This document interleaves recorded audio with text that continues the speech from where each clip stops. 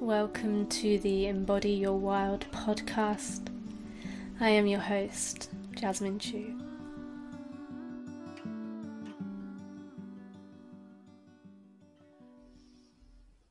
Alright, so welcome back to the Embody Your Wild podcast. Today I'm really happy to be talking to Frankie Paz of Moody Mango Alchemy. Me and Frankie met at Medicine Festival. We were next door to each other in the Healing Village, offering sessions throughout the weekend, and it was really amazing to have Frankie next door. We both very much resonated on this very grounded way of living and being in this spiritual world, and it's just really beautiful to have her join today. So I'm just going to hand it over to Frankie to introduce herself a little bit more. She's currently sat in a treehouse, which is just absolutely perfect for this podcast. So yeah, welcome. Oh, thank you. So happy to be here. As you said, I'm Frankie Paz. I live on a boat in Hackney, and I guess create ceremony with food, but not in the way that you would necessarily think of ceremony. I kind of do supper clubs and circles, and it's getting people to kind of come back to nature through food and the simplicity of ceremony, which in actual fact is presence.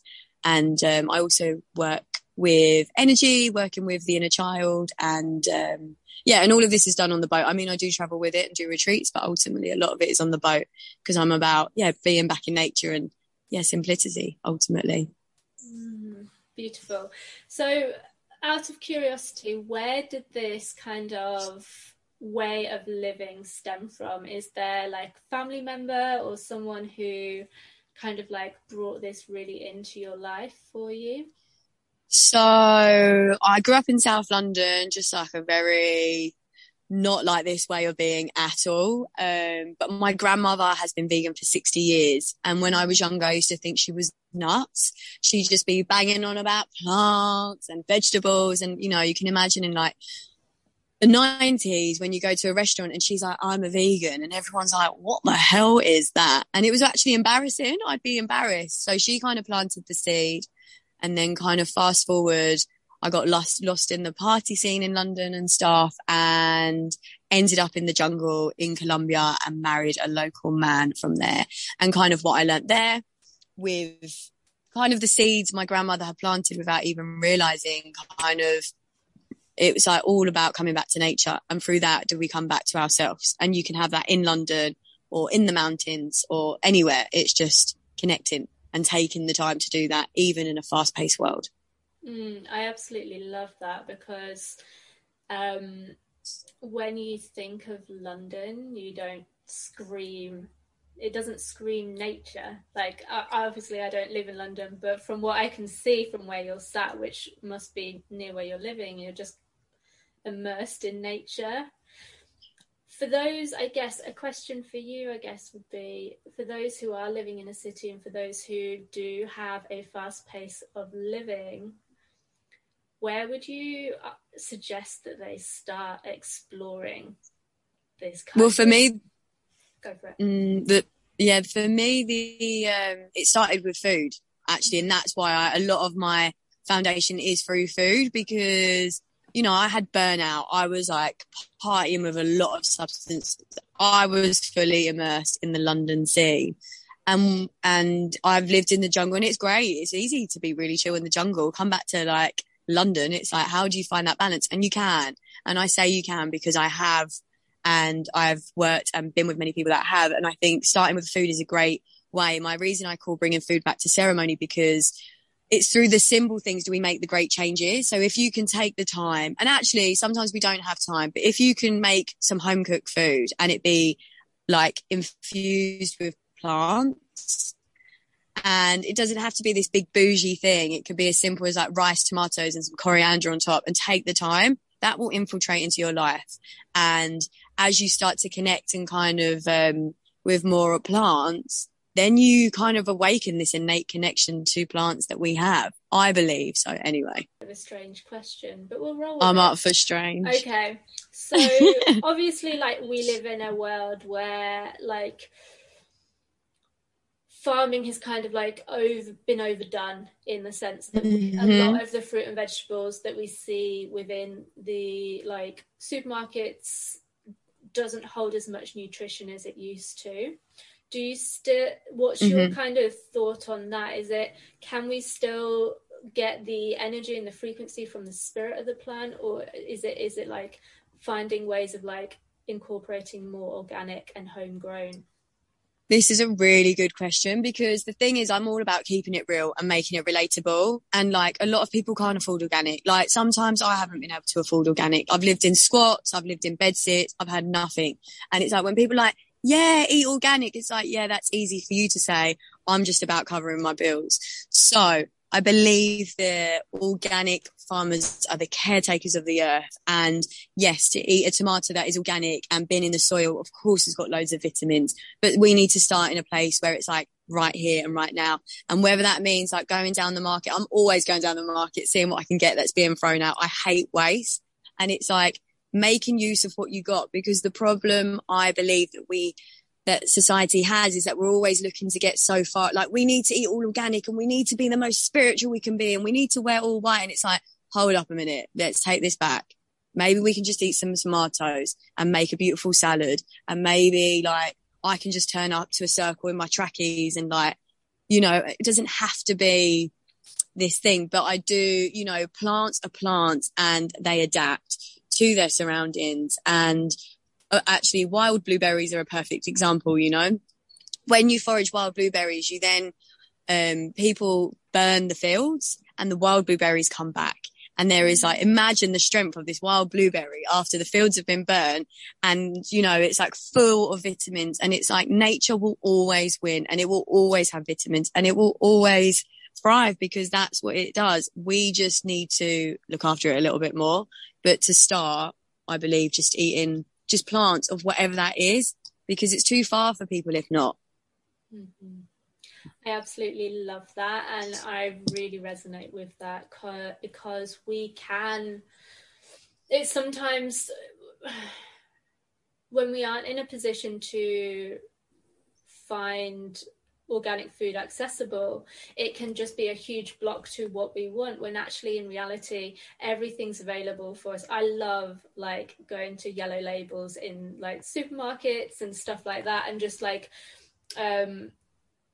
finding all of the stuff that's being thrown out, and like finding a way of bringing them back into, like, you know, making like a big parsnip soup or something like that, or like big sweet potato soup. And it's, as you say, it's making it accessible for everyone, because we need accessibility. And I think the thing that is, there's a lot of segregation and separation right now.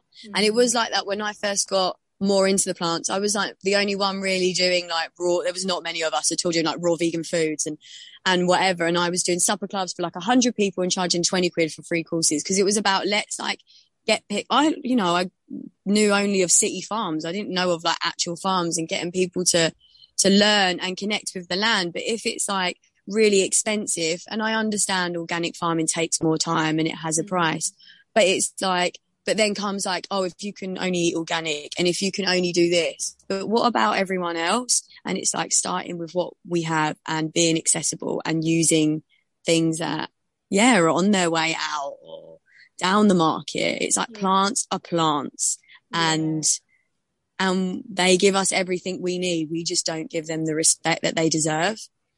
Yeah, it's very, like, I guess, like, not historically, but currently there's a lot of unconsciousness around what we put in our bodies. And I think that goes as well with like there's no mindfulness around the way that we eat. And that's, I guess, how you're bringing ceremony into food. Yeah. And also as well, it's not it is about the food, but like, for example, when we do the supper clubs, it's about taking it back to ancient times. So like, we don't have our phones, and we're eating some forage bits, and we're eating some bits from down the market, and we're combining these worlds, and we're having, for me, a big thing is like the new kind of storytelling around the dinner table. We've lost the stories of our ancestors, but actually your story I can relate to, and my story someone else can relate to, and there's medicine in that.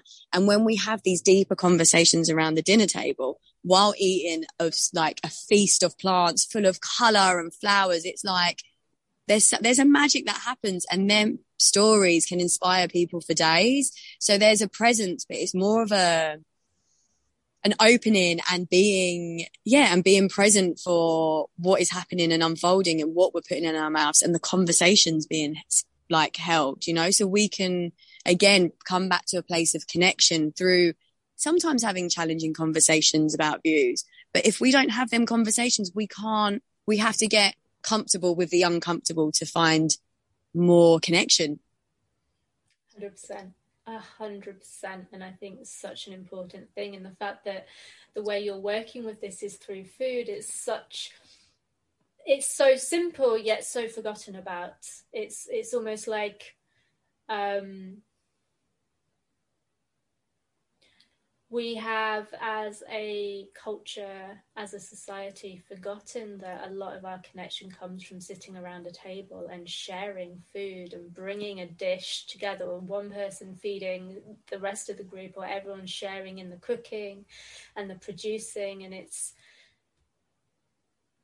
an act of love. It is. It's a deep act of love, and it's this. And everyone needs to eat. Yeah. You know, you can go anywhere in the world and like, you know, someone will cook you a meal and you sit there and you're just like, they really want to be here for that.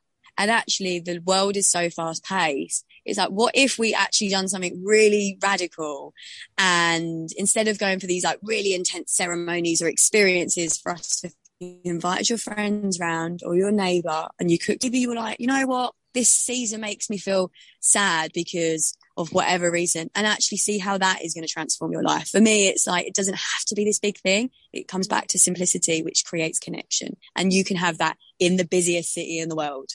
Yeah, and you're the living embodiment of that, being in London, doing the work, doing the thing you're doing, and it's absolutely amazing.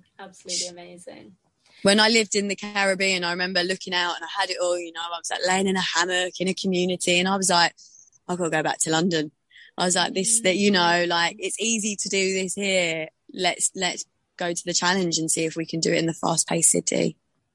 How was it when you, like, what was the transition like for you from that Caribbean to coming back to London? Was there anything in particular that kind of like came up for you during that time that you'd be open to sharing? So I think I said that I married a man from the jungle.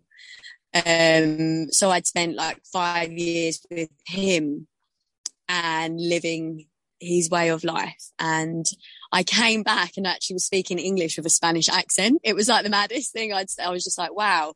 But I guess, yeah, what I realized is that people don't connect as much. And that's the thing that I missed the most. It was like, there's so much passion and love and openness. And I was like, you know, over there, someone's going to sell you a cigarette or their shoe, and they're just going to do it with like fire and love. And you're like, I really need this shoe that they're selling, just this one shoe. And then you come here, and that was the thing. And I guess living there, you know, we'd walk and they'd be like paying attention to every little thing, every sound, like, and it was like, wow, this is how we used to be. We think that it wasn't like that in England or the UK, but it was. You know, we are from sacred land too, but we just go further away to find it because it's more available. But actually there is an awakening happening in this land, and I am so up for it. And my grandma is like, yes, come on. Obviously 95 and a little bit more like, yes, come on. But like still, you know, see, it has everything we need. I fully agree, and I can resonate with that. I think I've done it where I've gone all the way over to Asia, India, and done the things of like, oh, this land of my birth doesn't hold the medicine that I need. And Mm. it actually took the pandemic and not being able to escape to really hone in and arrive to the medicine of this land and the stories it holds and the wisdom it holds. And Because it's not that dissimilar either, like mm. after spending so long in the jungle and like just, living such a simple life. That was like really simple. My boat life actually feels really bougie in comparison, to be honest. But, and you kind of realize actually it's not any different. And I think you spoke about this, what we connected on was like, everyone's looking for this really out of body experience. And actually in the jungle, and even my grandmother is like, no, it's about being grounded. We don't need to come out of our bodies. Like we actually need to be grounded so we can make heart-centered decisions as opposed to just like constantly flying all the time. And that's really it's necessary to be grounded in order to live a life that's integrated and balanced. Without that, you're not going to have that. 100%. And that is being very much with for me, it's very much feet on the earth kind of living. And one thing I would really love to kind of ask you, just kind of like shifting a little bit, the topic is obviously like we are blessed to have 4 proper seasons in this country. And as you live so closely with the land, how do you how does that kind of mold your your lifestyle or way of living throughout the seasons, with food, with the way that you live in general, etc.? So it was really interesting when I was living in the jungle. My ex-partner, he would say to me, you guys are always so busy because you're totally waiting for the next season to come. You're always waiting for summer. Whereas here, we're just in summer. We're just here. And I was like, that is such a good way to look at it. And then I realized, actually, what if we started working with the seasons? Because, as a leaf falls, then I started to see that that tree is there and also I'm there. What are my roots? Like, what am I think? Like, looking at nature every day, I go for walks. And when we sit in circle on the boat, I talk a lot about this. The theme is about getting people to connect back to the seasons and how our ancestors would do it, but also how that affects us. So summer for me is all about fire and moving. And then autumn comes and it's squash season. So I start to eat more of the foods that are available. I start to kind of ground a little bit more. I start to see the leaves fall in and think about what I'm letting go of after this crazy summer, and just kind of everything that I'm seeing, how is that a reflection of myself? What is happening in the outside world, in nature, is happening in me. In the winter, it's a lot of root vegetables. It's a really good time to kind of, that really helps ground in our bodies. Spring comes and there's the first flowers are snowdrops, which are white, which really helps with depression. To see white flowers and gives hope. And again, it's like it has everything we need. But when we work with the seasons, we work with our innate connection to it. And the more you work with it, the more you invoke it more, and you can live a life more in harmony.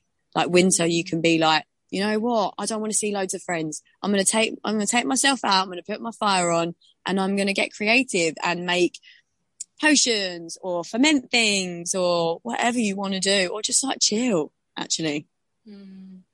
Absolutely. What did it look like prior to the time you were in the jungle, when maybe you weren't so in tune with the seasons? Okay, what did that look like? I mean, I was very addicted to a drug called ketamine, actually. My father passed away when I was 12, and I totally went on a mad rampage after that.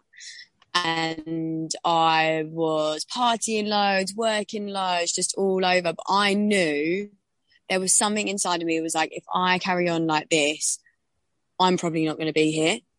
And so I actually went to a festival in Burning Man and then was like, I'm not coming home. And then I went to the jungle and fell in love and stayed there. And reawaken this part of me that was already there. And actually, when you stop numbing, you start feeling a lot of stuff you've repressed. Like I was grieving stuff like from 12 years old, and And it was nature that really held me. And I remember like, Tito, like uncle, we call him, I'd be like a hot mess over there. I'd be like, these guys are nuts. They're like, making fires all the time and singing, and like they just like laying on the floor. Like nature for them was just such a home. And he was just like, you are part of Mother Earth. I don't know why you were giving yourself all them chemicals and all of that. You're part of her and she is part of you. And until you come home to her, you'll never find yourself. And it was until I kind of totally rested on her, if you like, and built safety in myself as opposed to an external foundation, was my connection really built. And I believe it was already there. I just lost my way through pain, to be honest. And is this how you've kind of got into your energy work as well? Because you offer some really incredible sessions, like being next door to you at Medicine Festival. I was like, whoa, these sound amazing. I think, do you know what? I actually, being over that side of the world, you meet a lot of people, especially from the Western culture, that are coming to search for plant medicines. And they're like searching. They're like, I'm going to take ayahuasca and I need it. And I've done 50 times. And I remember my ex saying, cool, 50 times. Still haven't found yourself though. Like this. And I was like, whoa, okay. But it was just like, actually, the medicine is within all of us. And yeah, the plants are amazing and they're an amazing tool. And the energy sessions, I kind of, from being in the jungle, was like, well, actually, it's all about changing your own vibration and the limiting beliefs that they've been planted there. So it's all about going back to when that seed was made. I've had people go back to the womb, to past life, where they believe that they're not safe or they're not lovable or they need to put people before themselves. And actually going back and creating your own story and changing the vibrations. And it was like, for me, that's great power, because it's that person changing their vibration, healing themselves, and without taking anything. And that, don't get me wrong, that's not me taking away from plant medicine, but I think we as a society search for such hardcore things that it's in the actually being with the pain and seeing it and getting a different perspective can create real change too. And it's easier to integrate, which is a big thing. Yes, I think sometimes when we sit in really powerful ceremonies, that it blasts us so far that it takes a very long time to come back down to earth and integrate it into the day-to-day, which at the end of the day, that is the thing that is going to support you most of all, is that integration into life. And also, I think sometimes these ceremonies are quite hard to understand what even happened. And there's a real thing of like, it will show you the light and it will show you the dark. And sometimes what I found, especially in this new age kind of movement, if you want to call it that, well, I'm flowing with that word, is people get obsessed with the light, but it's actually showing you your ego at times. And then people are like, I'm going to be a healer and I'm going to do this. And it's like, no, actually, it might have just shown you where your ego is and where to go, because there's light and dark in everything. And that's why I call my sessions Dance with Your Shadow, because until you dance and embrace the shadow, and it can be painful, trust me, but there is beauty in it. And actually you can only embody the light if you embody the dark, and it can be your greatest ally. And that doesn't mean just searching and following the light. It means being in them both and harnessing them both. My biggest, going into the darkest places were the biggest kind of victories for me, embodying the life I live now. I'm not running. I'm just like, I see you, shadow. Thank you for trying to keep me safe, but you don't serve me like you used to. When I was living in the jungle, a big thing that was spoken about was about this, a lot of medicine being taken from their lands again, and actually how that has been happening time and time in history. And it was really interesting being a white woman living in the jungle and hearing them talk about, back in the day when we would come and take their jewelry and like rob their land. And actually someone was like, well, it's not any different now. People are coming, they're taking our medicine, and actually it's not so available for the locals anymore. And people want to go and earn more money. And, some people that are using the medicines, it's like takes 30, 40 years to get there. People come, they have an experience, and they're like, yeah, I'm gonna be a healer. And I saw it from a really different point of view. And actually, we have mushrooms in our land, and that has been used for thousands of years in our lands in ceremonies. And it's like, well, actually, we could be taking the plants from other lands, but we could take them from our lands, and then we wouldn't be doing this robbing, which we've been doing for thousands of years. Like we always say, oh, the next generation, but it's like, well, what is our generation doing? What are we doing? You know, and how can we harness the culture of different cultures without robbing them, actually, and taking? Yeah, in full agreement with that, what you shared there. Why do you think, now that we've always had the knowledge, we've always known that we have these mushrooms, these medicines within our own land, but why do you think we're still not fully embracing them? I think there's not as much knowledge about it here. And I think, as most people, everyone goes, but I do believe until we connect to the land and more people connect to this land, will great change happen. And, you know, it doesn't matter where you're from. It's just where you are in this moment, you know, and yeah, like being with the mushrooms, I mean, they're amazing. They have so much knowledge. I mean, all plants have knowledge, and these sacred plants, it's just using them in a way that honors them as opposed to robbing them, which I think we have a tendency of doing. As humans, we get greedy. And nature doesn't get greedy.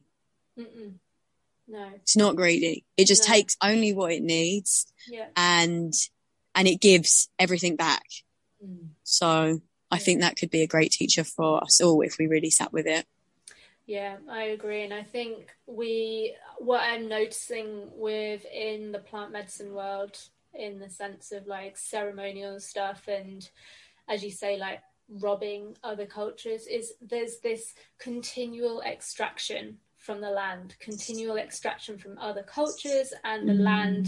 And like, you know, ayahuasca's become a huge industry now, but it's become something that, instead of being sacred and like honoring the land, it now is just full extraction to get the money. And this is you know, another level to this appropriation, not only of cultures but of the land as well. Definitely. And I think as well, it's a hard one, because a lot of people need healing all over the world. But again, it's like, well, actually, what if people could learn how to make their own food and like sit and create ceremony for themselves, or took a moment to light a candle and read a poem to themselves? It's not going to be as intense as like throwing up and like seeing like your dead father in a vision. But like seeing that is really hard to integrate afterwards. And it doesn't always have to be this like full on experience. I think we're so used to it, but our bodies and our nervous system do not need that. And we need to change this blueprint of how it should be. It's like, people say to me, oh, it's really easy for you, you've got lots of time and whatever. It's like, no, I created this time because what was happening was not working for me. Like, I was doing drugs to escape my reality and escape my pain. And it was like only until I could have stayed in the jungle, but it was only until I came home and embodied this way of living did I know that real change had happened. And being in the same environment, I haven't drunk now for years, maybe 14. And there's like a lot of sober things happening, which is amazing too. Like, it's so good to see these communities. But as well, again, it's another form of separation. Like for me, I'd be going to raves and stuff, but not drinking, and just being with my friends because it was uncomfortable, but they needed to see the change. And I needed to be around that in order to be like, I have a lot of association to do the patterns I used to, but I'm not doing them. And actually, yeah, maybe you're like taking loads of drugs, but I still love being with you. And like, you still love being with me. And it doesn't matter what we do, but we can just be in harmony together, you being you and me being me. And yeah, like, and we can learn from each other. 100%. You know, we have enough separation in this world as it is, and just because we shift the way that we are choosing to live shouldn't create more separation. It should actually be an invitation for others to see there's another way of living, but also it's not also the way that you have to live if that is not true for you. Yeah, and I think like it is great all these kind of spaces opening, but again, I'm a real big fan of getting comfortable with the uncomfortable. So like being in spaces where people are doing things that you're not is good, and actually communities are amazing, but they can end up like an echo chamber. And it's like, what do we learn from an echo chamber? Actually, a community is like where there's lots of different views and we come together and we find somewhere in the middle. And through that, and it's like sometimes people challenge me like, well, you know, why do you eat plants and this? And actually it's really good because I'm like, well, why am I still doing this? And like checking in, because I am not right. I do what's best for me, but with kind of being challenged and coming into uncomfortable situations, I'm able to sit with like, does my lifestyle still serve me? And do I even agree with what I'm talking about? Because if not, then I'm just around everyone's like, yeah, I feel the same. Yeah. And it's like, cool, that's great. But we're all so different. Yeah, and you know, one way works for one person and one way works for another, and this is what we need to kind of step away from, is this one singular mold that we have, or like box that we all have to fit into, because it just definitely it isn't the human way. It's just what we've been conditioned to believe, and it doesn't make us open. Like we then think we found the right way, and actually it's like there's no right way. There's no right way. And just because someone, and this is a big thing, when I stopped taking the drugs, I did get for a moment very like, I just want to be pure and just be this. And then actually I was like, what is the difference? Like, I'm sitting here in meditation. That person's just taken a pill and danced to drum and bass. They might have had an amazing awakening. And I'm just here like, yeah. And it was just like, no, there's no right or wrong or that's better. It's just like, let's just meet each other where they're at. How about that? And just like share a meal and talk about it and tell me how you got there and how you feel about that actually. And maybe I can meet you there in feelings, or if not, I can just listen and learn. It's not being in rejection of people's experiences or ways of living, and it's being in deep honor of that. And we learn so much from one another that even just like a really open conversation can actually create so many ripples within those people's lives without forcing a narrative onto someone. Yeah, I think that's the big thing, the forcing the narrative, and just kind of, yeah, just meeting people where they're at on whatever part of their journey are. And like, but you know, and checking in with yourself, like, do I actually believe this, or is this just something that everyone believes and now I'm just following that? So yeah. Yes, 100%. So, as we start to wrap up, I'd love it if you share a little bit about the book that you're currently writing, and how that's unfolded for you. How it's unfolded. So I was on TV for a very brief moment with Jamie Oliver about a cookbook challenge, and I got really good feedback from it. I didn't win because it was probably pretty radical for like the mainstream, but the book is coming out next year, I believe. And it's all about bringing food back to ceremony. So it's a recipe book, and these are recipes I've like been cooking for years, you know. I hate labels and I kind of hate saying I'm a vegan, but it's like plants. It's like a plant-based book, and I've been living this and eating these recipes, for 14 years. And it's about foraging, how to make your food beautiful. And also there's lots of proverbs from my grandmother and like people I lived with in the jungle. So it's kind of like, I remember the first time I ate quinoa and I was like, cool, quinoa, this is weird. And I remember this woman just picking up a quinoa grain and being like, there's a whole universe inside of this mighty grain. And I was like, this woman is crazy.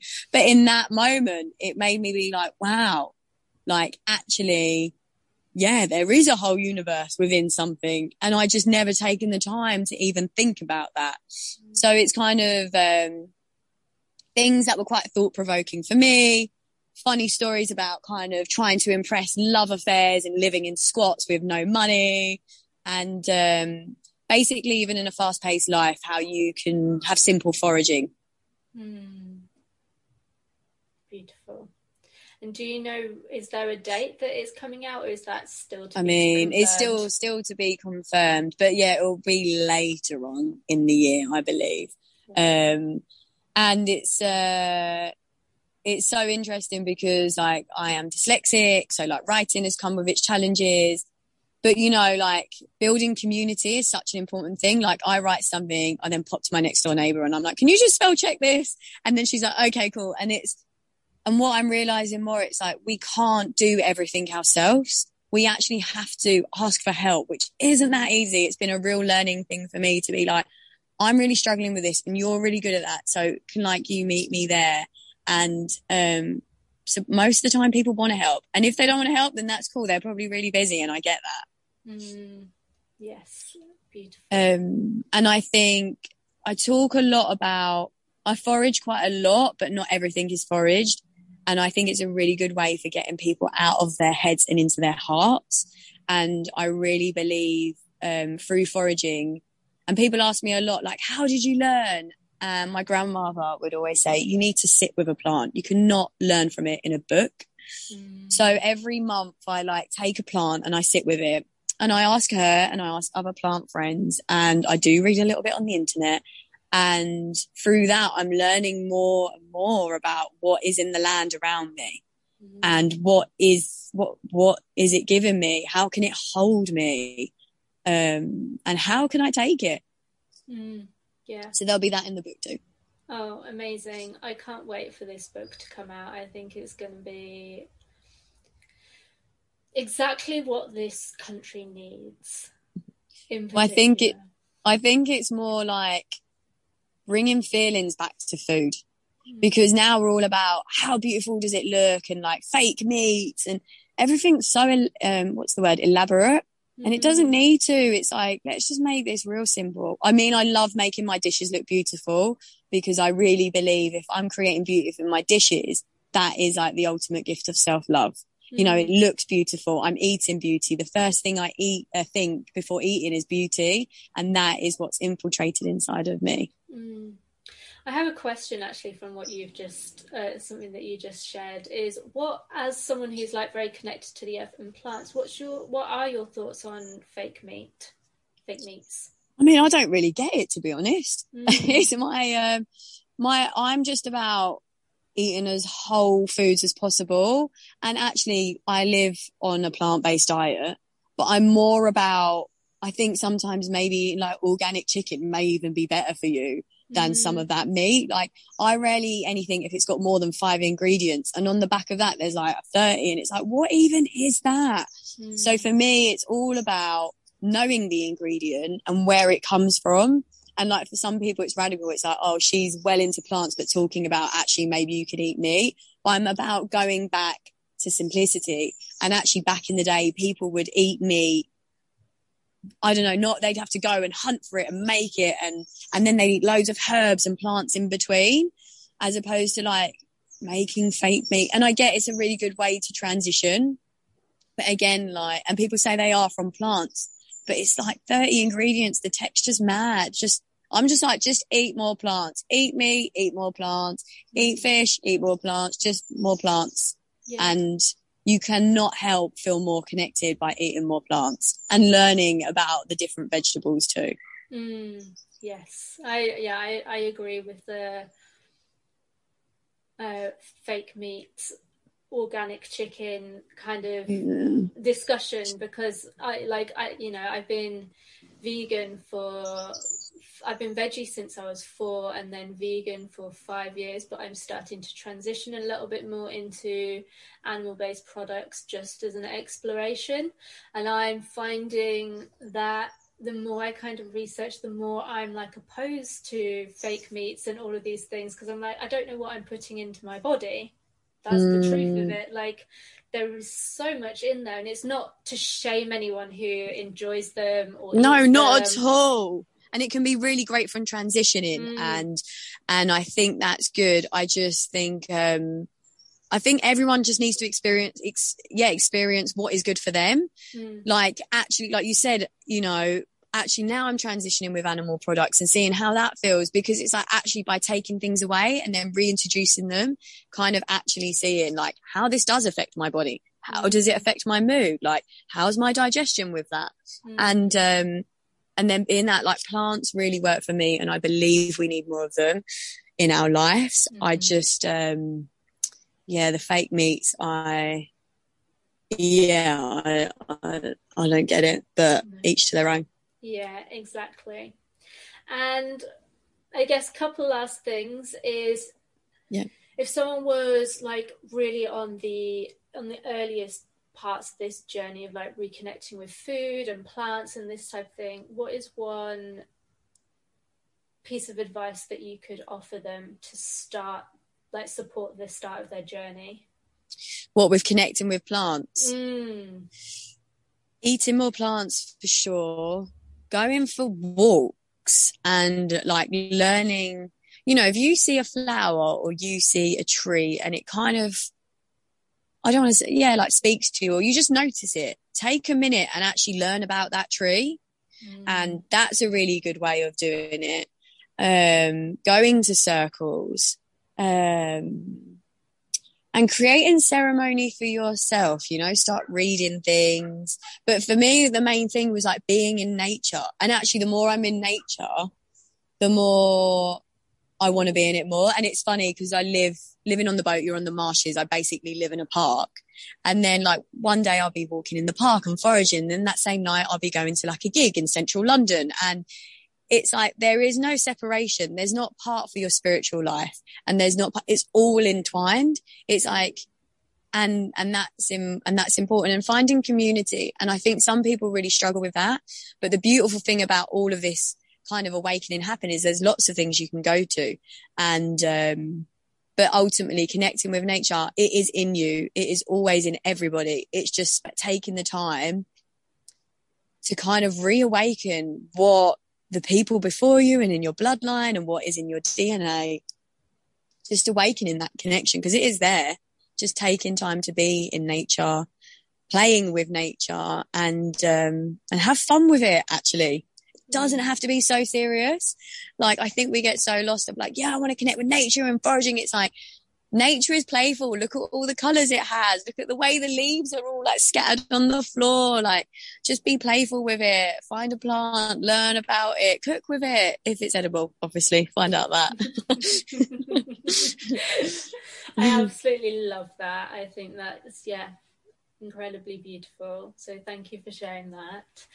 Thank you. Then one final thing is, if people want to connect with you, what offers do you have? Where are you on social media, etc., etc.?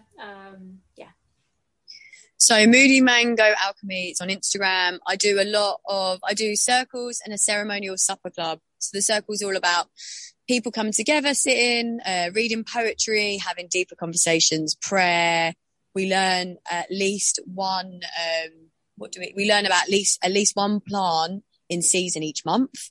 So you kind of learn, there's poetry around it. You get to take some home. I infuse it actually with some of the potions I make that we drink. Ceremonial supper clubs where you come and you meet people. I'm really big on this. So it's like, we don't really care what you do for a living or whatever. I want to know how you feel. I want to know like something that's come up for you. And we have really great conversations. Sometimes it can be challenging. We have song, we have poetry, and we eat feasts of plants. And that's all advertised sometimes on my website, or sometimes I'll randomly be like, no, I'm up for doing a ceremony in a circle in a couple of days. So it'll be on Instagram. And then the energy sessions, the information is on my website, and I hold all of that on my boat. I do work a lot with retreats, so you can find me in different parts around the world, but ultimately it's on my boat in Hackney. Amazing. Thank you so much for this conversation. Is there anything else that you want to add in, or are you feeling complete? Do I want to add anything? I guess like for some people, it's really people, and maybe this was the way it was always like, oh, look at them. They're like really connected to plants, or they're like really in it. And it's just like everyone has to start from somewhere, and actually just starting however small that is, whether that's just incorporating more plants into your diet, or, you know, instead of rolling around in bed, just taking a moment to see the sunrise in the morning, and just start from there. And that is what invokes real change, is just starting, because it's through starting that we can we change. The thinking about it is good, but yeah, just small steps. It doesn't have to be this radical change. Just take it at your own pace and get out in nature. Beautiful. Thank you so much. It's been so lovely to chat with you. Thanks for having me. You're welcome. So this will obviously be out November.